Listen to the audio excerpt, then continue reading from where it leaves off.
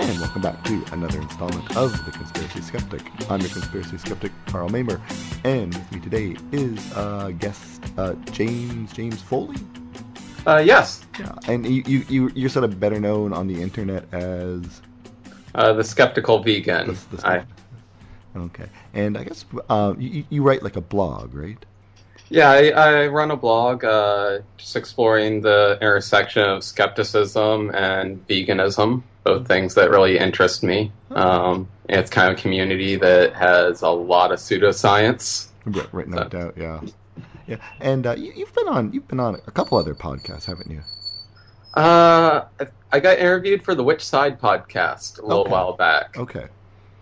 Oh, and it was, I think it's a vegan anarchist podcast. Oh wow, okay, it's something not quite what I'm into, but but your topic isn't actually veganism and conspiracies, but I mean it is about conspiracies. But just before we sort of dive into the conspiracy, what's the difference between a vegan and a vegetarian?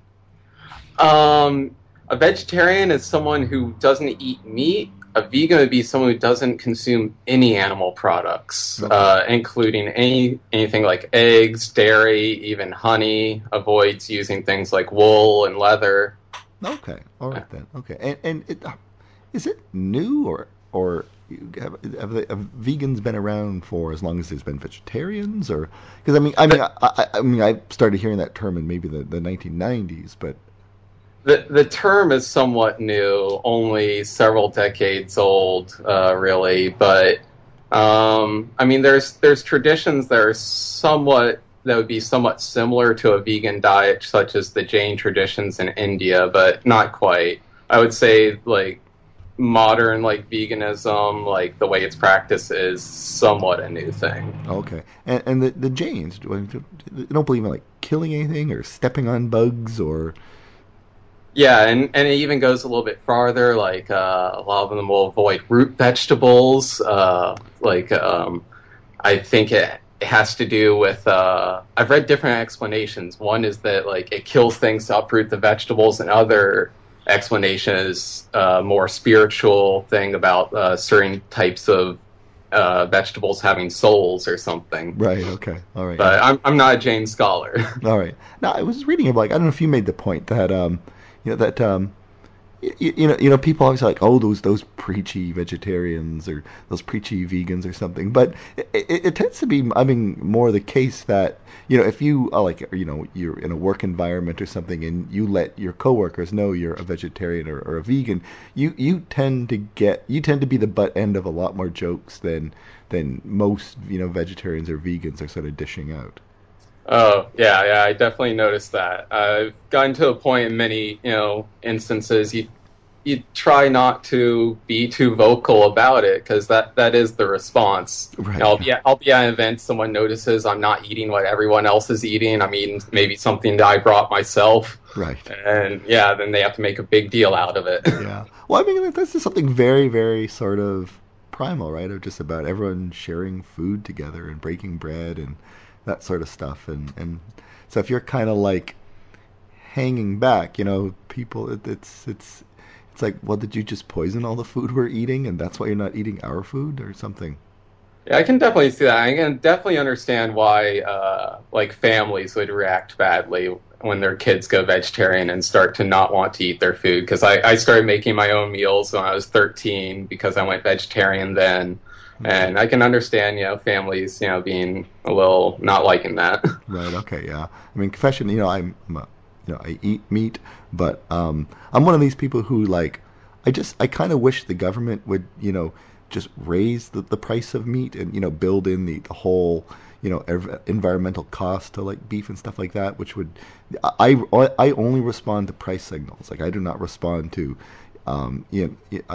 Even though I know that being a vegetarian and being a vegan is probably better for the planet, better health-wise. It's all around just a better way to be.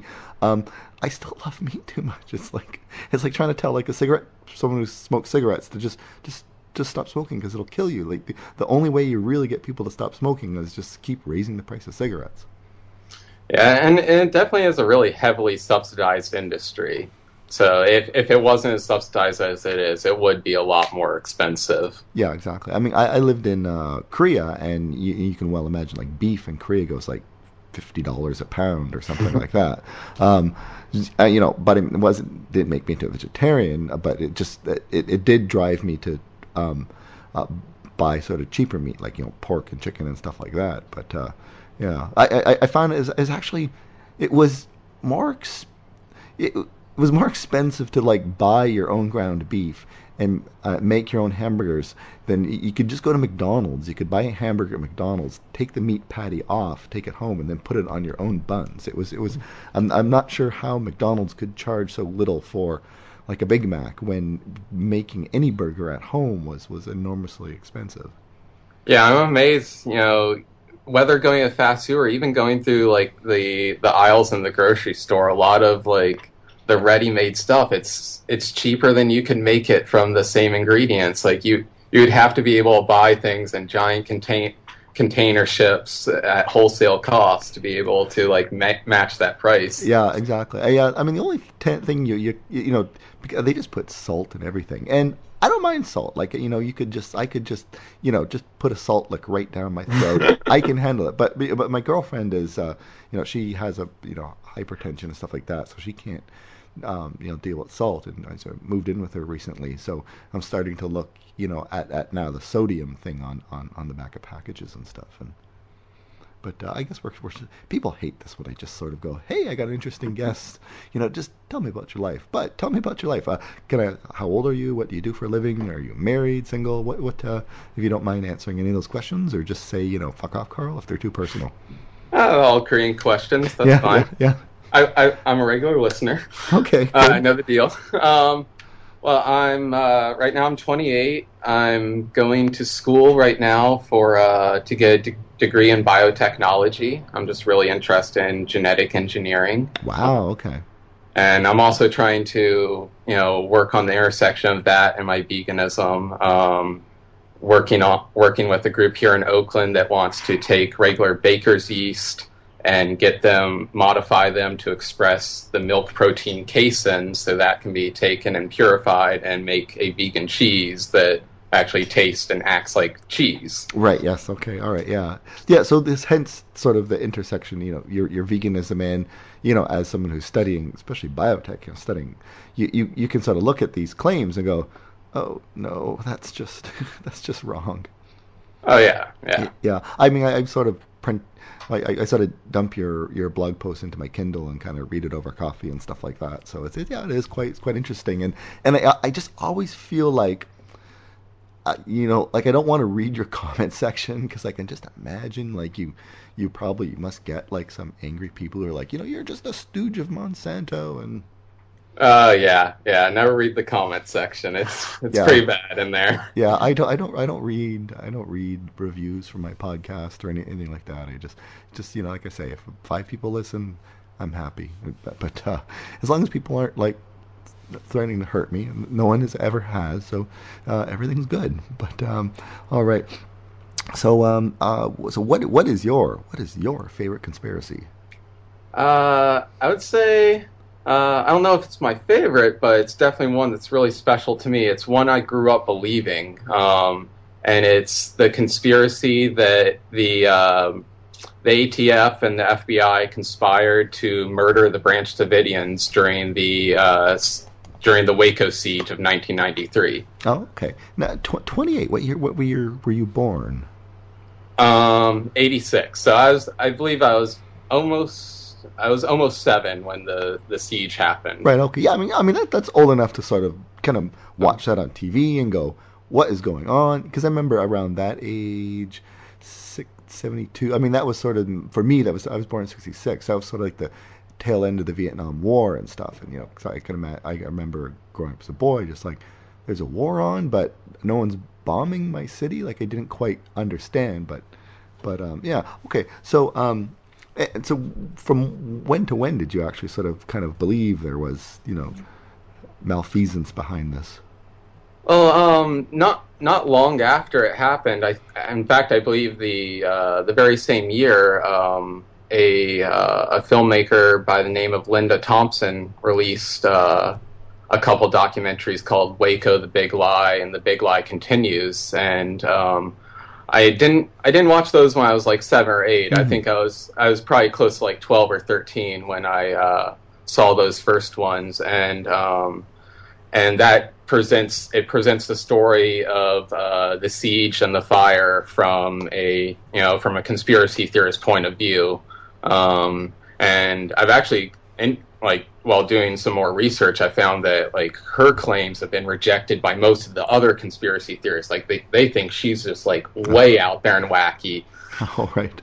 And why did the well, maybe we should sort of roll it back, because it's disturbing how many young 20-somethings I work with today who, I mean, the early 1990s to them is just like their childhood, really early childhood. So what was where is Waco? What was Waco?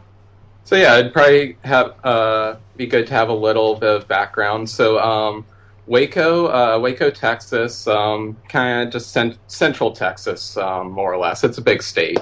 But near there was a place called Mount Carmel Center, and that was a 77-acre ranch that was originally owned by a group called the Branch Davidians, and they had broken off from the Seventh-day Adventists. All right. And after a series of prophets dying and new people taking over the group, eventually, in I believe the mid 1980s, a man by the name of Vernon Howell, who would eventually became known to the world as David Koresh, he took over the group.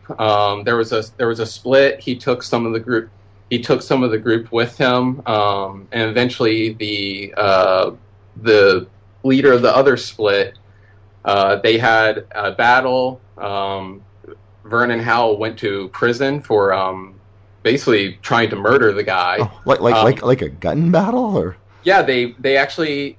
What happened was the rival leader was named George Roden, and he had kicked Vernon Howell off property at gunpoint along with his followers. And then Roden had gone and dug up the body of one of the other followers that had died many years previous and said, look, we're going to settle this. Who's going to be the next prophet? We're going to see who can raise this person from the dead. Vernon Howell, I don't know what was going through his mind, but he decided to, instead of, take the challenge, he called the local sheriff and said that there was some corpse desecration going on. Take it from me. Even one indictment for an indignity to a human corpse, the job market dries up. Yeah. So sheriff wouldn't pursue it without further evidence. So basically, Howell and his followers went to the property while armed to try and gather evidence of this. They were confronted. A gun battle happened. They pinned Roden behind a tree. And the police eventually came and arrested Koresh and his followers, and he eventually they all got off on technicalities and a mistrial. And then Roden later, he killed a guy over his religious beliefs in like a separate matter, and that left the property open. So Koresh moved back into Mount Carmel and took it over and was living with about 80 or so of his followers there. Okay. So other than these Branch Davidians, clearly based on, good, solid, biblical, old-time biblical principles, what is kind of their, what's their bent, what do they believe? Their main deal, like most Adventists, is that the imminent return of Christ. Okay. And the imminent apocalypse, but Koresh's main thing was the 7 seals, which is a portion of Revelations that it's this scroll that has these 7 seals on it, right. And they represent these prophecies that have to be unlocked by the Lamb, and he claimed to be the Lamb, which is the new Christ. Okay. Yeah, I think every time they break a seal, some terrible thing happens to the world or something like that. Yeah, in fact, I was reading about it. Basically, the 5th seal was that God's people would be attacked, a portion of them would be killed, and then there would be a waiting period, and then the rest would be killed, which eerily reflects what actually happened there. Right, yeah. But, I mean, it might, self-fulfilling prophecy. Well, my one day, I quite honestly, one day I want to write a book about just examining self-fulfilling prophecies, and my title for my book is going to be called "This One's Going to Sell Big." Yeah, well, I think that that's ultimately what happened with the group. When you look at them, when you look at interviews from former members, both before the incident and after the incident, there was clear evidence that Koresh was preaching an apocalyptic doctrine, that he was teaching his followers that there was going to be this confrontation. He was teaching them how to commit suicide by various methods. He was teaching them that death by fire or death by gunshot were, perfectly acceptable for a Branch Davidian.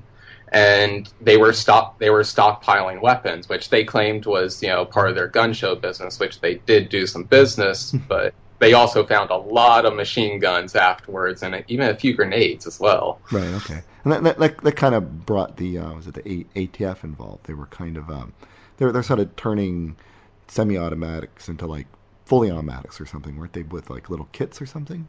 Yeah, so basically what tipped the government off was two things. A UPS driver reported a suspicious package that had kind of broken open, and it had black powder and grenade casings in it. And then other residents had been reporting what sounded like automatic gunfire coming from the compound, which would be illegal.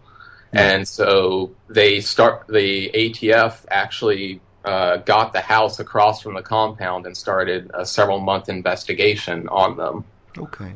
And weren't there accusations like Koresh was abusing children or something? He was he set himself up as a bit as a Svengali or something, didn't he? Or is that just sort of like after the fact, hearsay or something?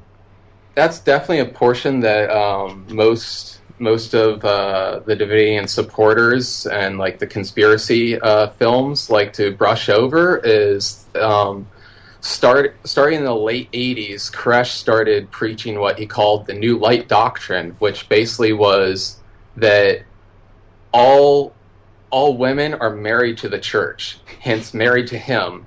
Basically, among his followers, he actually separated the men and the women, including ones that were married, and all the women were only allowed to have sex with him, and he basically took all the other women as wives. He also took underage brides. His first wife was 14 when he was, I believe, 22, and then his next wife a couple years later was 12, and then another one, I believe, the next year was also 14, and they all bore him children. He ended up having at least 14 children of his by different women with him when he was in the compound. Right. It's like people are always like, if first we'll have gay marriage and then we'll have pedophiles or something. We'll make pedophiles legal or something. And I think to myself, I've never heard one single gay person ever go, I should have the right to marry a 12-year-old. The only people I ever hear asking for the right to marry 12-year-olds are religious people, Christians and such, And it's like another example. I mean, a lot of it, a lot about Koresh seems to parallel Joseph Smith a lot. Right. Yes. Yeah. This young charismatic guy going around, declaring polygamy is all right for me, taking underage wives. And even the early situation of the Mormons, stockpiling arms, creating a militarized force that, actually rivaled, state militias at the time. Right, yeah. Even the Scientologists, back in sort of the 80s, they thought they were under government surveillance, and they grew increasingly paranoid. And, when you sort of are kind of paranoid, then you start to, the Scientologists started getting their followers jobs within government offices, and they started stealing files and stuff. And the Scientology, then the authorities were kind of like, why are they stealing those files? And then eventually they're like, well, we better raid their compounds, you know. So it again, this whole self-fulfilling prophecy kind of thing, that when you start acting suspicious, people start to poke around, you know. Yeah, and as I said, they performed like a several month investigation. They seemed to come out with a pretty good idea that some major stuff was happening that they wanted to stop. Mm-hmm. And so basically on February 28th of 1993, the ATF rolled up to the property and with agents loaded in cattle trucks and attempted to serve a search warrant. And people dispute what happens next. It doesn't seem there's actually good evidence to make a determination either way. The ATF says that the Koresh and his followers came to the door, were armed, and shot first. Koresh says that the agents shot first, or that they accidentally shot first and started the shootout. Mm-hmm. And what resulted was, I believe, even to this day, the longest shootout was like 2 hours. Right, in U.S. history. And there was some just shocking video that, you know, like of that gunfight. Oh yeah. You can.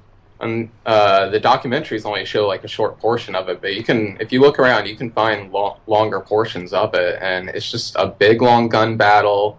Bullets flying both ways. I believe 6 of Koresh's followers ended up dying that day. Although there's some dispute that several of the followers that died that day may have died from low velocity, close range wounds, signifying that they may have been shot from inside, possibly as a mercy killing, maybe from another bullet or maybe friendly fire, by accident. They're not sure. Right. And then 4 ATF agents were killed. And the ATF reportedly started running low on ammo, and so they were eventually able to work out a ceasefire over the phone and retreated, and that basically started the 51-day standoff. Actually, and collected bodies, right? Like that was sort of a big part of the ceasefire. It's like, they were sort of dead agents, sort of in no man's land, and they didn't want to literally leave them there to sort of, rot in the sun. And yeah, there was not only dead agents, but there were numerous injured agents, and a couple of the agents had actually made it inside the compound, had breached a window on the second floor, and had got shot inside. I wasn't able to find anything specifically about how they were able to carry them out of the compound, or if the Davidians maybe placed their bodies outside, or if those people only got injured and were able to leave. But right. Yeah, it seemed people got shot on both the inside and outside. No, I believe that the ATF, or was it the ATF and the FBI, or just the ATF on the first?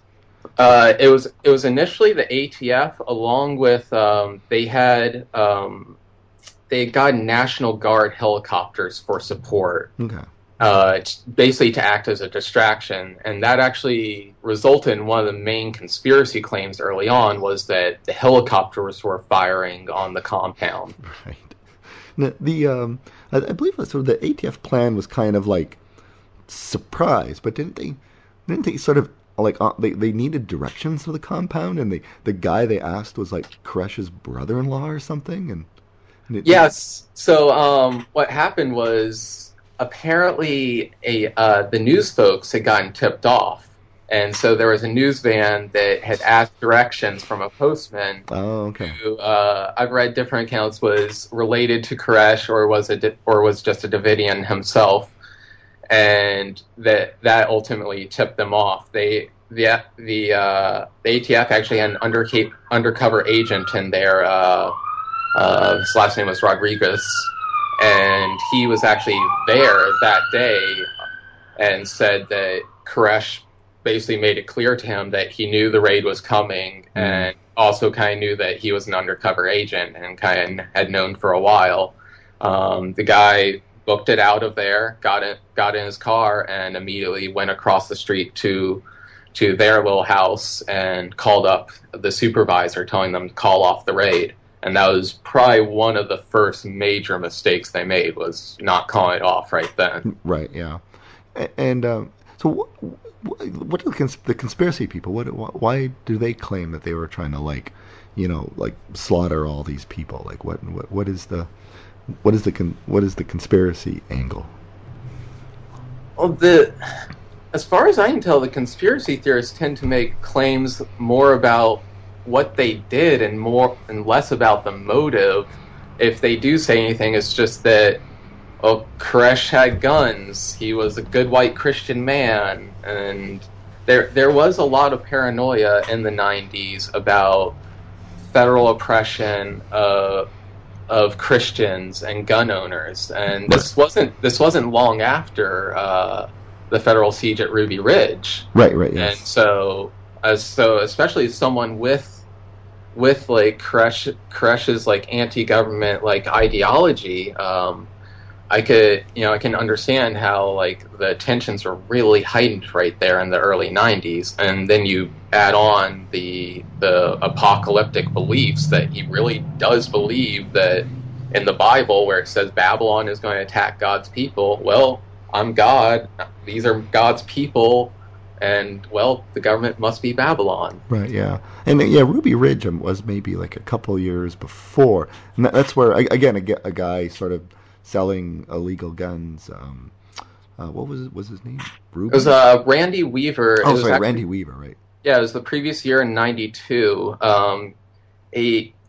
Agents had gotten reports that he might have been modifying weapons, such as sawing off shotguns, and so they got an undercover agent to get him to agree to make a sawed-off shotgun for him. And when they then tried to arrest him for that, he resisted and ended up holding up in his house with his family and a friend. And I believe it was an 11-day siege resulted, and a number of people were shot, including one of his sons. He actually eventually won his case because the government just kind of acted improperly. Mm-hmm. But yeah, that definitely set the mood for a lot of the 90s stuff. In fact, I feel it carries over today with a lot of conservatives' fear of big government today. Right. Yeah. I seem to recall. I think I seem to recall that Randy Weaver, he might have got the drop on a couple of agents and actually shot them. So your fellow agents have been shot by this man. So there was a bit of a revenge motive in it. So I believe they shot his son. They killed his wife as well, right? Like a sniper might have shot his wife or something. Yeah, there's one of the snipers there, Lon Horiuchi, or either he shot her or he was leading the team that shot her, and he claims it was by accident, but basically she was holding their baby, standing by their front door, and a bullet went through and struck her and killed her. And funny enough, that same sniper led one of the, I believe it was Sierra One of the sniper teams at Waco as well, and he is the center of a lot of conspiracy theories there, because he was never charged. Well, he was charged, but he ultimately got off without being prosecuted for killing Vicky Weaver. But yeah. Well, okay, all right. So because we got to roll it back even a bit more, because in '92 we kind of had a recession. It wasn't a terrible recession, but it was a pretty bad recession. It's hard to believe now, but back in the early '90s, like Japan was sort of, like if anyone ever watched Blade Runner, it's like kind of like this Japanese future, and the Japanese were like dominating and destroying the American auto industry, and And George Bush, the first president, went to Japan to sort of basically beg them to sort of impose export limits, and he just vomited at a dinner, and it just America looked weak, and it was also sort of the start of the computer revolution, and so a lot of factory people who blue collar workers and stuff like that were kind of thrown out of jobs and had not a lot of job prospects, as we've sort of seen in sort of the latest downturn. As the economy recovers, but there's long stretches of sort of jobless recoveries, and also whole industries that don't survive kind of recessions. And so these sort of white blue collar people outside of sort of the coast, coastal cities, they did see their political power and their prestige and their earning, that saw that really take a kick in the pants. And so you combine that with with now this whole idea that right, the government's going to take their guns and hand them over to minorities, and the Cubans are going to come and invade, and it was sort of set up for a lot of paranoia. Yeah, that's true. Although you have to be careful too about rolling the Davidians in with all the white supremacist extremism of the 90s, because they were, unlike many of the other groups that ended up having federal sieges or standoffs, they actually were multiracial and had multiple nationalities. They had Australians there. They had some black people coming from, I believe, from England. I believe I remember reading like a third to like half of the people there were not white or American. Right. Okay. That's a good point. And but so ultimately what happened at Waco, again, that sort of fit into that narrative of this. And it's sort of curious that we're sort of seeing a lot of this with sort of the Obama regime, that you've got a president, a Democratic president, and instead of, it seems like when you have Republican presidents, the evil is outside of America, and when you have Democratic presidents, it's the government itself is the big evil or something. And so a lot of the kind of things I'm hearing about Obama, I'm like, oh yeah, that was all Clinton era talk too. Well, yeah, I mean, you definitely noticed when Bush was in office, the left was really ramping up their conspiracy theory rhetoric. When Obama's in office, the right,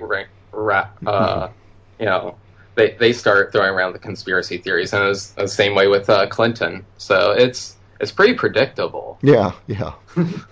And now I remember something about, there was like a big debate about when they actually sort of like started puncturing the walls and sort of pumping like tear gas into the compound. I think they had like helicopters with like IR cameras sort of flying over and took video.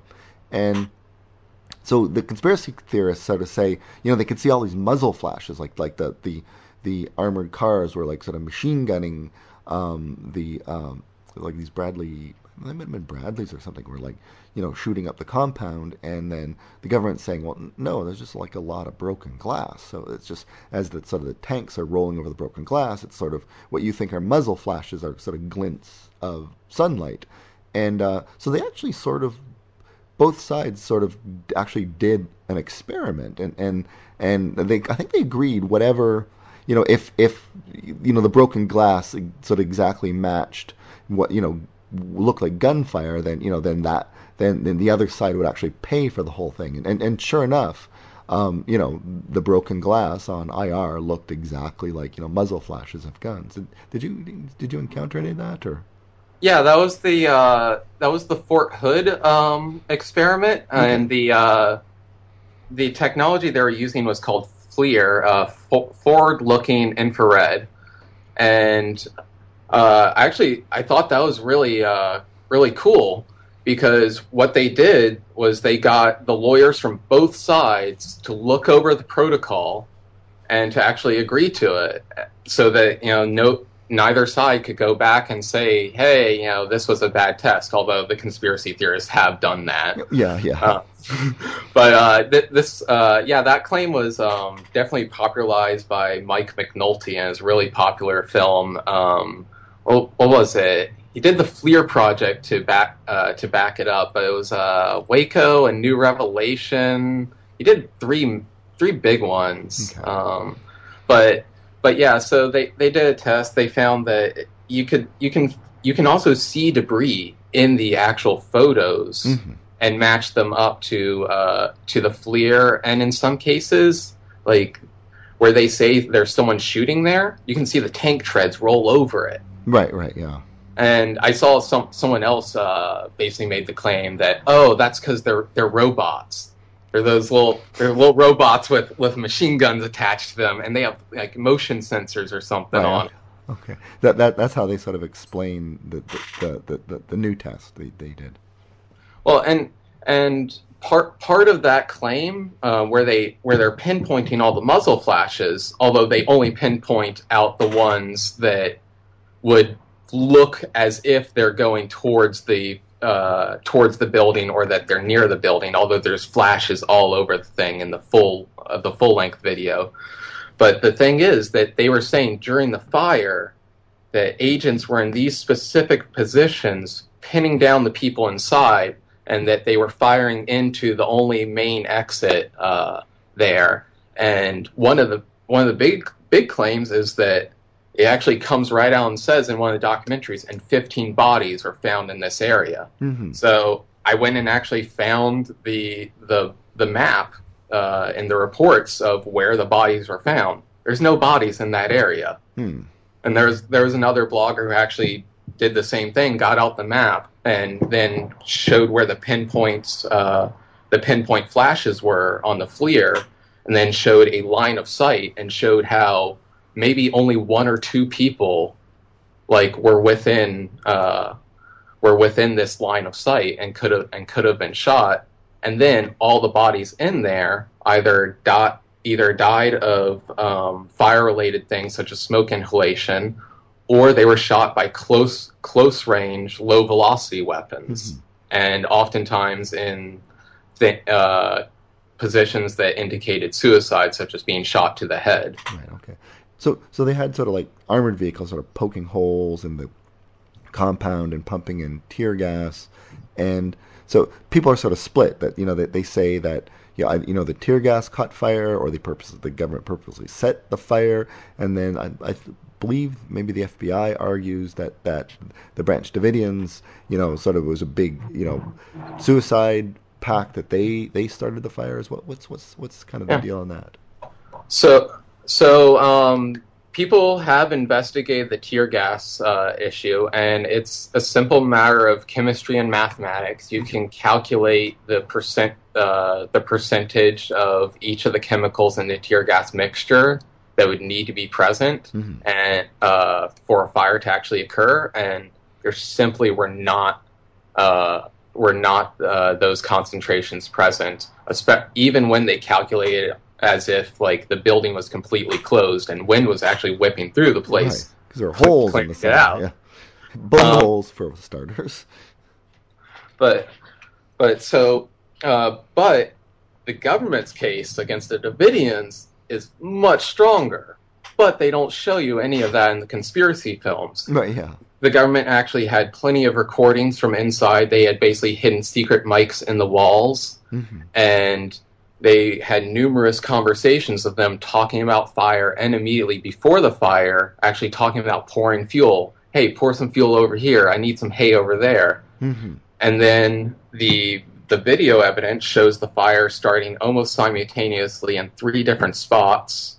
And when they actually checked it out, they found fuel cans in each of those spots. The Davidians said fuel cans were crushed by tanks. There was no metal stress as if they had been crushed and exploded.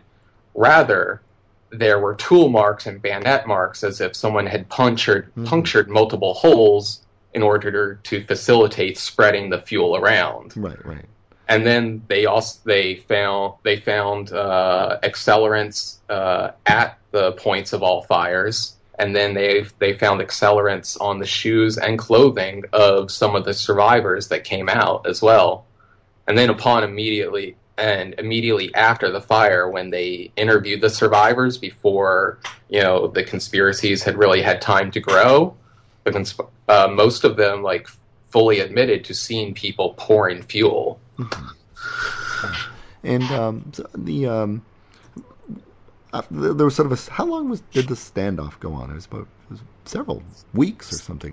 So yeah, it started February 28th and lasted 51 days until April 19th. Okay. And that was when the FBI just kind of lost their patience, really. Yeah. No, they were kind of like blaring music, and apparently the sound of rabbits being killed or something like that to kind of deprive the Branch Davidians of sleep or something.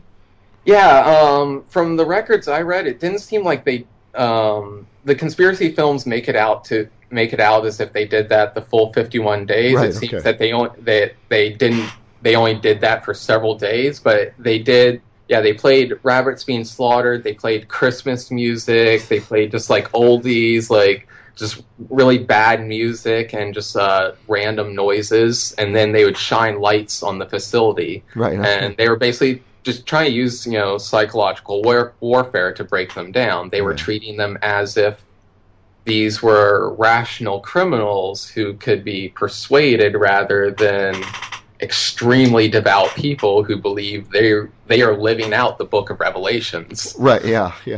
And one thing I heard too is that that the kind of the the citizen militias that we'll talk about this a bit later. The Bundy standoff that kind of transpired. It was a couple of months ago in Nevada. Was it Nevada or New Mexico? I think it was Nevada. Yeah. Okay. Yeah. And that because this was to sort of the the right wing element. I think they call it the posse comitatus or something like that. That they they were actually going to kind of Lexington Green, the sort of the shot heard around the world. They were going to kind of reenact that they were going to kind of stand between the church, because they saw it as a church, right? It was and the stormtroopers of the New World Order that one of the theories is that the FBI sort of got wind that these militiamen were coming, and that was going to needlessly complicate the whole situation. A bunch of guys sort of standing with their assault rifles between the FBI and the compound, so that the FBI decided to kind of move, step up the ground war kind of thing. Well, and that's understandable. They had already had a couple people who had tried to or actually successfully entered the compound after the ATF siege. So it was obvious that they wanted to go in and fight it out. Mm-hmm. It makes no sense going back in after this place has just been attacked. I mean, if you fear for your safety, you hop on the first place to Canada, or the first plane to Canada. Yeah. And so kind of Ruby Ridge kind of not quite, but Ruby Ridge kind of maybe begat a bit of the Waco Siege, and the Waco Siege then sort of begat what did that domino fell in, and then what did that sort of it was the Oklahoma bombing or something. Yeah, Timothy McVeigh was actually photographed by the FBI at among the protesters at Waco during the siege, and then he supposedly visited Waco also after the siege and supposedly watched the documentaries I was talking about, Waco: The Big Lie, many times. Wow. Okay. Yeah. So yeah, again, this is all sort of evidence of fitting their whole narrative, right? And then who's the Oklahoma bombing guy again? It was Timothy McVeigh. Right. Sorry. Oh. Right, and he had a kind of a partner, and there was supposed to be some sort of third man that they're not even sure if there was a third guy or something like that. But Yeah, Nichols was the second guy. right, yeah, Terry Nichols, right? And I think he got like life in prison or something like that. But sorry, coming back to Waco, some of the survivors were put on trial, right? And how did they fare on trial? So initially, as people left the compound during the siege at different times, they would be arrested. Um, the initial group were all charged with conspiracy of murder. Mm. A couple of the charges got dropped right away against some of the older women. The state just didn't want to take the risk of trying to prosecute a 70-year-old lady for murder when all they could prove was that she passed a gun to someone. Right. But they all basically, the jury found that they couldn't really prove that any of them had actually shot the federal agents, and there was at that time a lot of doubt about who shot first. Mm-hmm. So some belief that they may have been defending themselves. So they actually eventually all got acquitted of conspiracy and murder. Right. Yeah. Apparently, you can actually, if you do honestly believe the police are kind of illegally, trying to get you, you can sort of you can resist or something. Yeah, you can resist if they use illegal force beforehand, but it's something that's going to be pretty hard to argue and win in court still. Yeah, exactly. But yeah, I thought that was sort of one of their defenses, and it actually worked or something. But yeah, I believe that's one of the reasons they got off. So and that's it seems that there's like two major like controversies with the Waco is the issue of who shot first, and then once you set that aside, who basically is responsible for the siege and the results at the end. Should the Davidians have come out? Could they have come out? And stuff. Of course, the conspiracy theorists said no, they couldn't have come out. They would have been shot right away. Right. Yeah.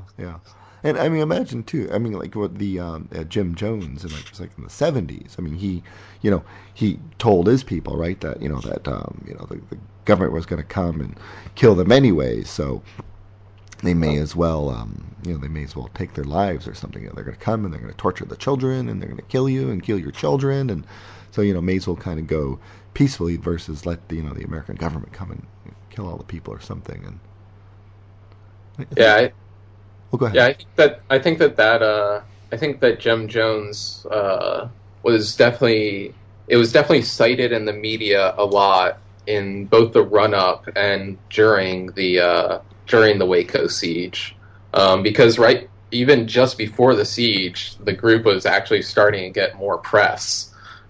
For some of their sketchy things, such as underage brides, right, yeah.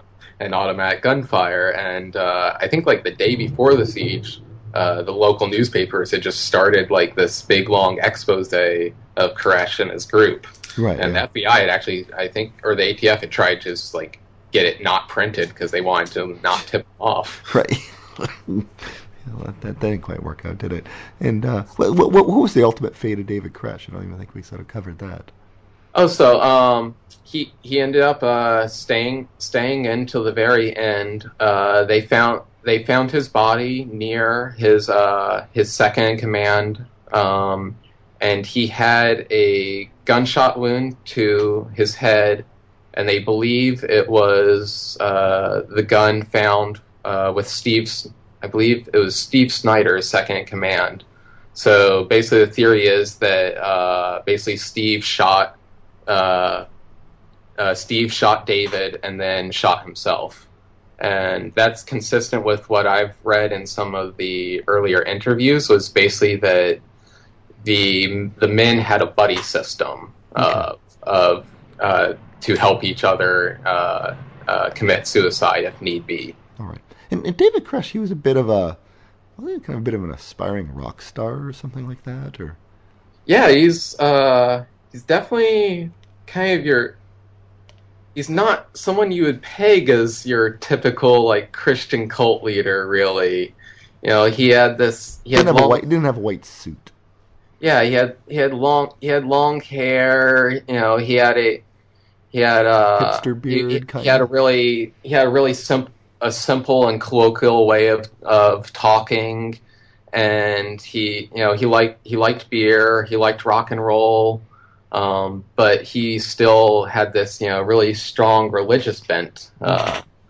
to him as well. And one of the things I heard is that in sort of response to the FBI sort of psychological warfare, sort of playing the loud music and the rabbits dying and stuff like that. That Koresh and some members of his band or something, they themselves then cranked up their own amps and sort of blasted the FBI with their kind of an impromptu concert or something, and they had like louder equipment than kind of like a those car stereo competitions or something like that.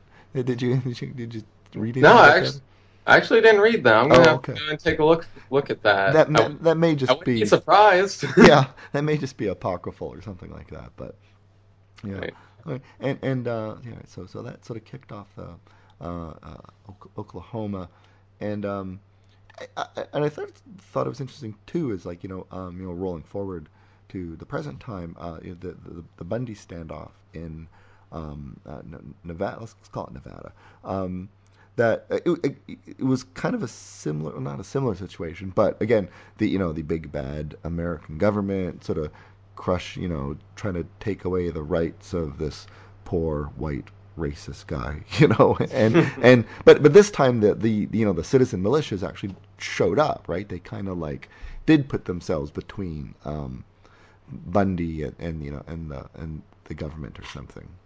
Yeah, I actually almost wonder if the reaction there of them actually backing down, if that was in part from some of the lessons they learned from Waco of maybe trying to take it a little bit more easy and not trying to push things over the edge. Exactly. So go in with like testosterone, sort of it's like sort of kind of sort of penis fencing competition ultimately, right? Yeah, and and so they sort of again the American government sort of backed down, which I always thought was weird because people want to sort of paint Obama as this this dictator who's just out to sort of you know bring America under this totalitarian government, and any totalitarian government would have gone, okay, well, let's just bring in some gunships and just machine gun all these people from the air. you know that's what it was done in Libya or Egypt or something, but the American government sort of backed down. I always wonder how they kind of square that. Yeah, I don't really know, and that his case was really strange. I just found it odd, like the amount of support he was getting.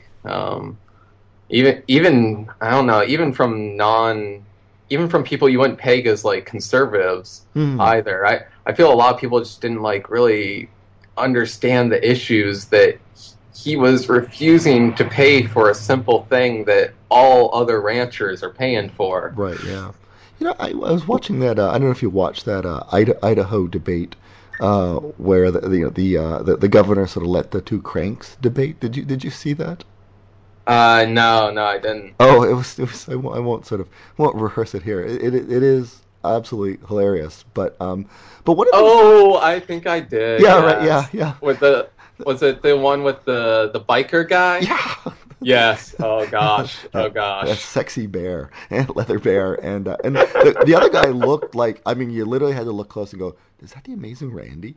But the guy looked a lot like just his evil twin. It was very disturbing. But one of the interesting things about that debate that sort of came out is the you know uh,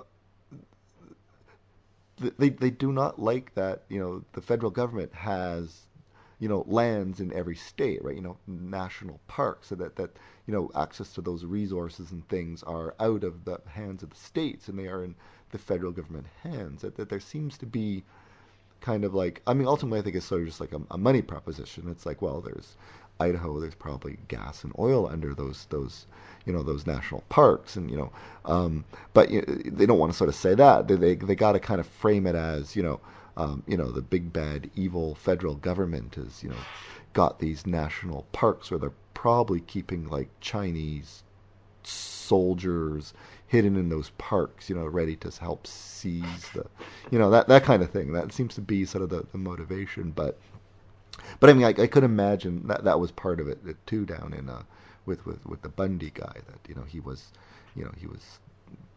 trying to graze his cattle on federal lands, and the federal government should not have lands in the independent state of Nevada or something like that. I mean, yeah, that stuff has been running since like at least the sagebrush rebellions in like 70s and 80s. Like, ranchers and just folks out in the Midwest seem to really not like the whole federal lands thing. Right. Well, they seem to like being able to use it and not having private developers just take it away. But right. Then when the government wants to make sure that it's used reasonably, and that the people in the area have reasonable access to it, they flip out. Right, yeah. Well, it's too. It's like the federal government gives what you call price supports for their beef, and then they get like they get insurance from the federal government at just ridiculously cheap rates, to protect against failures of their crops or their herds or something. Well, yeah, I mean, it seems that like a lot of these ranchers, especially Bundy, who's ranching on public lands, he's probably one of those guys who talks about takers a lot. Yeah. But I mean, the average American farmer is like subsidized up the wazoo. Like, it's in Canada we kind of got like price boards, so it's like you can't sell milk, directly to the grocery store. You have to sort of sell it to the price board. The price board gives you an agreed upon price, and then the price board then sort of sells it to the dairies or something like that. And this way it ensures farmers always have they never lose money on their crops. And that's great when milk is really low, but if suddenly milk triples in price, that dairy farmers, they don't like these price boards. So conversely, in Canada we pay a lot of money for milk, but in the States the government, I believe, just gives money directly to the farmers and says, you're going to sell your milk for really cheap, but you can't, based on our figures, you can't make a profit. You can't, but you're going to go out of business. So we're just going to give you tax money, to keep you in business, so you can keep selling your milk really cheap. So Canadians who live near the border, we'll go to the States and we'll buy our milk there because it's like ridiculously cheap. But you guys are funding that cheap milk by borrowing from the Chinese, right? So in some ways you're kind of subsidizing, American borrowing is subsidizing cheap milk for Canadians, and thank you. I don't know. Yeah. But yeah. Anything else you want to kind of add about the Waco or? Oh no, I just say probably one of the best sources to really read up on it is the Danforth report. Okay. It was a Republican senator appointed by Janet Reno to perform an independent review of all the evidence. In fact, one of the conspiracy films even makes a big deal at the very end, because of the evidence uncovered in this film, there is a new investigation underway headed by Senator Danforth. Okay. It's the very report that then goes and basically debunks every claim they make. But they do it very good. It's point by point. So we didn't really go over every single little claim, and it's impossible to. They will pull out anything. As I said, with like machine gun robots, like that's just what. Right, yeah. I mean, it's sort of, again, the classic called, as Dr. Novella likes to say, from Skeptic's Guide to the University, the anomaly hunting. I mean, it's a really super chaotic day, and it's like super chaotic, 50 days and stuff like that. And we'll never get the complete and absolute full story on this. Yeah. And I think if you're definitely if you're familiar with like, the 9/11 conspiracy documentaries, you could probably watch one of these Waco documentaries and like pick out what's probably wrong with it, like Right. right away. Like you can notice where they're, as you said, they're just cherry picking or they're just looking for anomalies and stuff, or creative editing and Right. Yeah. stuff. Yeah. And as I said, in some cases, just outright lying. There were no 15 bodies at that spot. Right. Yeah. Or it's like, with the benefit of hindsight, well, wouldn't you logically do this? But they did this, and yeah, and that's always I feel like kind of a argument conspiracy people make.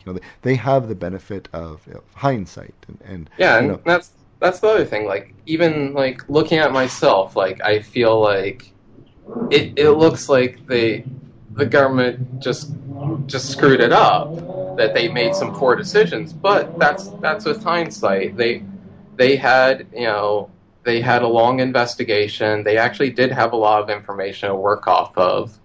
They had some major miscommunications between their negotiation team and then their action team, mhm. and so that definitely caused a lot of problems. But ultimately, you can't really say that if you didn't know what you knew now, that you could lead that raid any better. Right. And I feel that especially the Danforth report kind of makes a good case for this, that the Davidians were pretty much hell-bent on this outcome. Okay. That even before there was a raid planned, they were talking about the possibility that their compound was going to get raided, and they were preparing for it. Right. I mean, this was either something that either there was a raid was going to happen, something was going to come to a head, or they were going to be left alone and there was going to be some major violent event or mass suicide. Like they were hell bent on some major like thing happening. Right. Yeah. I mean, a lot of you're right. A lot of this. What would not be the first and won't be the last kind of cult that sort of where it ends in basically sort of a mass suicide and killing people who maybe don't quite want to kill themselves. Yeah. And I think I don't know. I think the Waco story and the conspiracies around it can teach us a lot of good lessons about other conspiracies. I think there's one. Maybe it's Harlan's razor. Basically, Oh, if Hanlon's razor? yeah, Okay.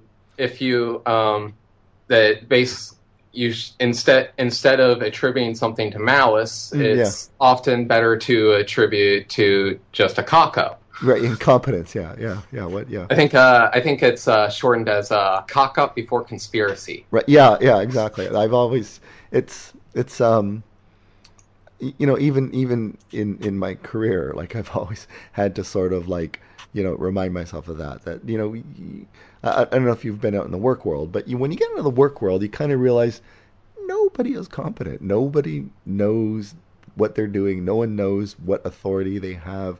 It's a lot of by the seat of your pants, and yeah, and there is just sort of a lot of incompetence sort of flying around, and things ultimately get done, but Yeah. the hindsight they got to be done better, but Yeah, I mean, people in powerful positions definitely do things in self-interest, but there's so many people acting within their self-interest against each other. That's why, like with this, I feel it illustrates that you don't have to believe that the government did everything right in this case. mhm, You don't have to believe that they didn't cover anything up.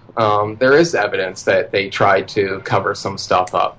Ultimately, it was nothing that would have incriminated them necessarily, but they did mess up. They did cover a few things up to try and save their asses. But in all cases, it could be tracked down to just one or two employees. right, The idea that there is these grand conspiracies. Grand conspiracies are just extremely rare. The petty criminal conspiracies. They're quite common. right, yeah, But it's these grand conspiracies that the conspiracy theorists always focus on so much. yeah, yeah. All right, and I guess we could wrap it up. Well, what is your blog? My blog is skepticalvegan.com. .com. Okay, all right then. And I'll obviously put a link to it on the show notes. And you can find me on Twitter at skepticalvegan. Okay, and you're going to TAM? Yes, I'll be at TAM this year. Oh, okay. Coincidentally, I'll be at TAM. Yeah. Hope to see you there. And I usually I sort of say, if you show up for something like a TAM or something skeptical meeting, and someone said, hey, James, I heard you on Conspiracy Skeptic. It was really good. Can I buy you? What can someone buy you? Like, are you allowed to drink vegans? Like, yeah. I mean, but not a milk. They can't buy a milk or a milkshake. No milk. Okay. No milk.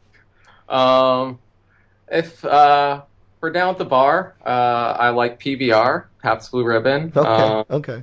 Although I think the beer selection over at the Del Mar is a little limited, so I think I usually drink Blue Moon over there. Okay. You've been to TAM before? I believe this will be my 4th year. Oh, geez. Okay, yeah. And my girlfriend, who's also my biggest fan, she sort of created a Conspiracy Skeptic mug, and I believe she made 10 of them. I've shipped one off already. She has one here we drink out of, so that's 2. That leaves 8. I think at least 3. Stuart Robbins, Nigel, and somebody else, or the fluoride gentleman. Sorry, I forget your name. It might be James as well. It was James Funston. Yes, right. Yes. One of my friends. Yeah, so I think I got 3 of those earmarked. But you are more than welcome to a Conspiracy Skeptic mug, free, all for participating. Oh, I love one. Okay, yeah. I will make. I'll try to earmark one for you. People are like, where can I buy one? And I'm like, no, you don't get it. The podcasting is mostly I call it a potlatch economy.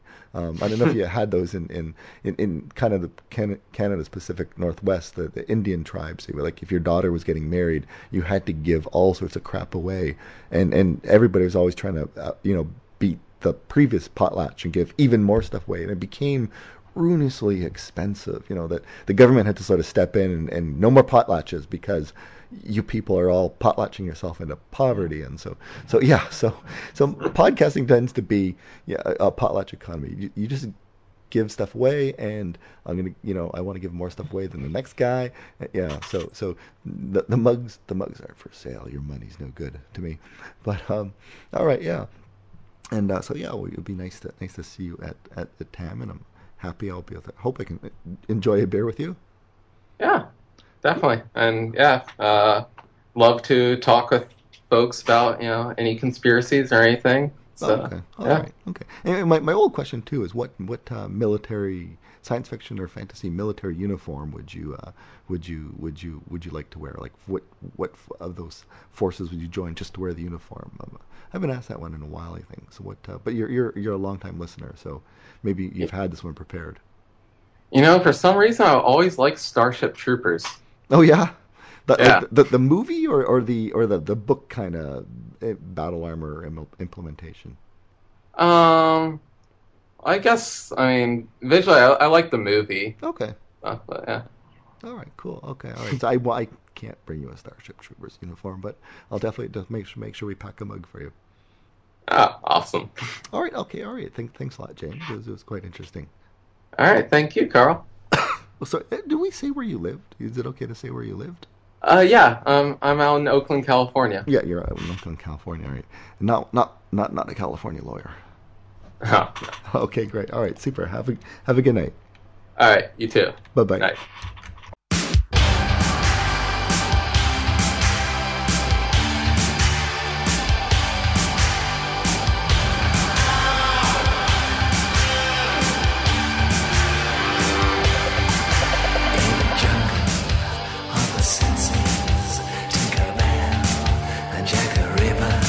Love has no meaning, but where they come from. But we know pleasure is not that simple. Very little fruit is forbidden. Sometimes we wobble, sometimes we're strong. But you know evil is an exact science.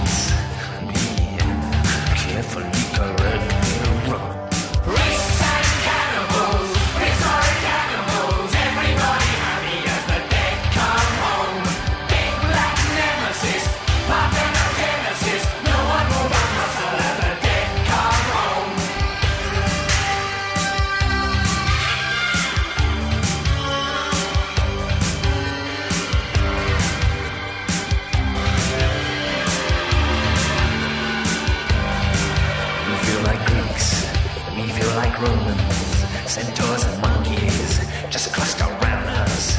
We drink elixirs that we refine from the juices of the dying. We are no monsters, we're morons.